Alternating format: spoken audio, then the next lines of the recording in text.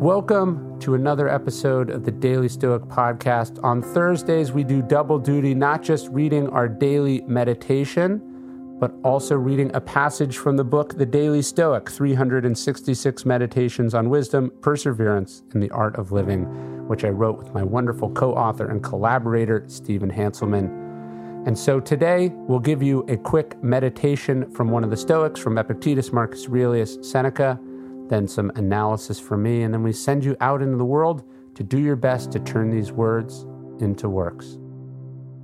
The Daily Stoic is brought to you by Progressive Insurance. One of the cool things about podcasts is that you can multitask while you're listening, but depending on what you're doing right now. Like, for instance, if you're not in some kind of moving vehicle, there's something else you could be doing. You could be getting an auto quote from Progressive Insurance. It's easy, and you could save money by doing it right from your phone. Drivers who save by switching to Progressive save nearly $700 on average, and auto customers qualify for an average of 7 discounts. Discounts for having multiple vehicles on your policy, being a homeowner, and more. So just like your favorite podcast, Progressive will be with you 24/7, 365 days a year, so you're protected no matter what. Multitask right now. Quote your car insurance at Progressive.com to join over 29 million drivers who trust Progressive. Progressive Casualty Insurance Company and Affiliates. National average 12-month savings of $698 by new customers surveyed who saved with Progressive between June 2021 and May 2022. Potential savings will vary. Discounts not available in all states and situations.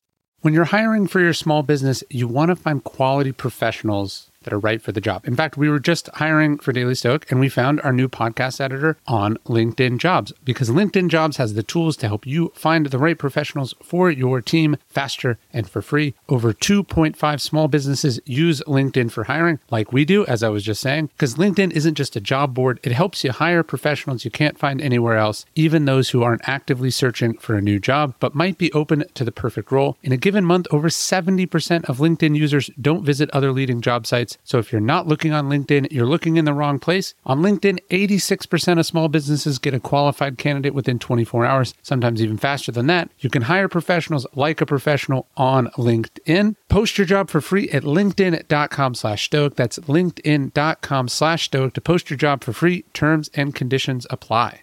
Why aren't you virtue signaling? It's become kind of a reactionary refrain, popular on social media and internet comment sections. We see someone talking about a social cause. We hear someone concerned about something going on in the world. We watch someone trying to do some good, and we pounce.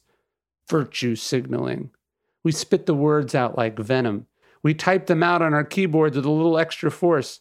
We shout them at their perpetrators as if it means something. Now, of course, virtue signaling does exist. It's true. In violation of the core Stoic practice of showing rather than telling, some people would rather talk about what a good man is like instead of, being one. Yet, in a world filled with so much injustice and blatant shamelessness, this also seems like a rather silly thing to be upset about. Because isn't the one thing worse than virtue signaling the outright rejection of virtue altogether? Now, certainly Seneca could be accused of virtue signaling. He was a public figure and an admired Stoic who wrote beautiful philosophical essays, but whose conduct often fell short of the principles explored in those very essays. Seneca was ambitious. He liked worldly things. He made pragmatic compromises. But again, isn't this better than the alternative? Isn't pragmatism preferable to pure evil?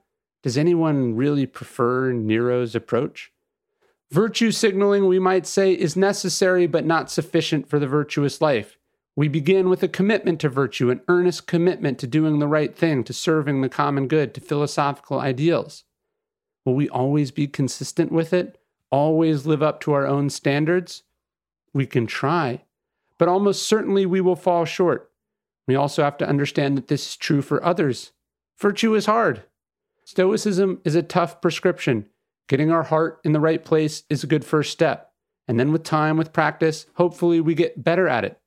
Judging other people for falling short, for talking more than acting, then dismissing virtue altogether as a result, equating it with phoniness or naivete because apparently signaling about virtue is worse than doing nothing at all.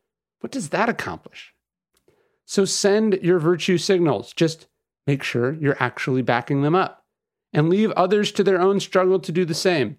Or better yet, help them back it up rather than backing them into a corner for daring to wish out loud for a better world.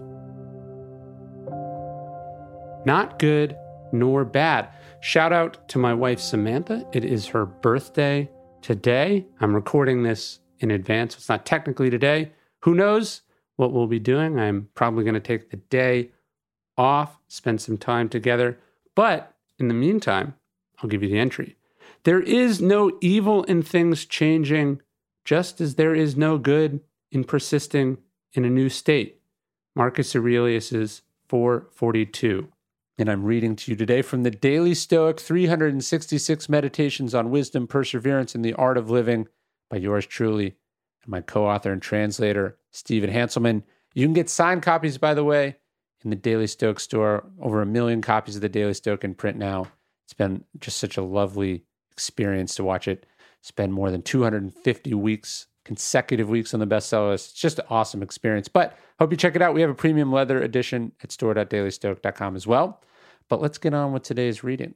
Now, what I wanted to do there, just because I sometimes find value in checking the other translations, let's look at what Gregory Hayes has to say today.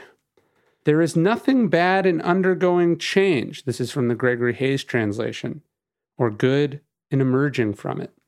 So what does that mean exactly? When people say change is good, they're usually trying to reassure someone or themselves, because instinctively we view change as bad, or at least we're suspicious of it. But the Stoics want you to do away with those labels altogether. Change isn't good. Status quo isn't bad. They just are. They just are.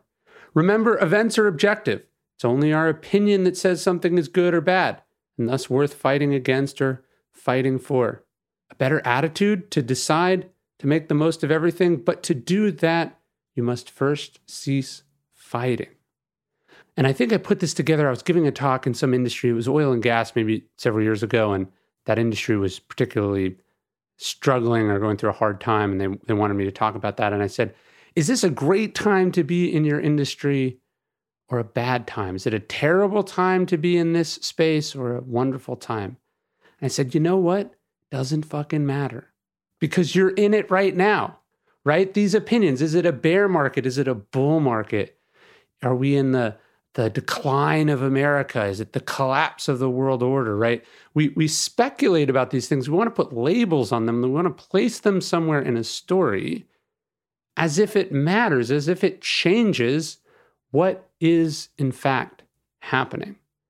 It's not things that upset us, Epictetus says, but our judgment about things. So why don't we try to step back and just not label them at all? Remember, Marcus Aurelius also says we always have the power to have no opinion, to think nothing at all, to just simply let it be and get to work either accepting it, coming to terms with it, or working on changing it. I don't want you to think that by not labeling things, we become apathetic. In fact, Saul Alinsky, who I love, and if you just got triggered by that name, this is exactly what I'm talking about. Saul Alinsky says that an organizer, an agent of change, has to accept the world as it is for what it is if they wish to change it, right? So this idea of acceptance, not seeing it as evil, but also not seeing it as permanent, not seeing it as ordained, not seeing it as malicious, just seeing it as what it is, then allows you to allocate those resources towards what is in your control. When Marcus Aurelius says, why should we be angry at the world as if the world would notice? I think he's saying the world doesn't care what labels you put on it. The market doesn't care that we call this a bear market and this a bull market. Doesn't know what any of those things is, what any of those things are. It is not sentient. The labels don't matter, right? The names are nothing. They don't affect what it is. What we do, how we respond, how we integrate it, the changes we make because of it, now that has some impact. So there is no evil in things changing, just as there is no good in persisting in a new state. Change isn't bad. It isn't to be afraid of. It's also not good. It just is. Change is a fact of life. We must accept it. We must anticipate it. We must utilize it because that's all that we control. Thanks so much for listening to the Daily Stoic Podcast. Again, if you don't know this, you can get these delivered to you via email every day. You just go to dailystoic.com/email. So check it out, dailystoic.com/email.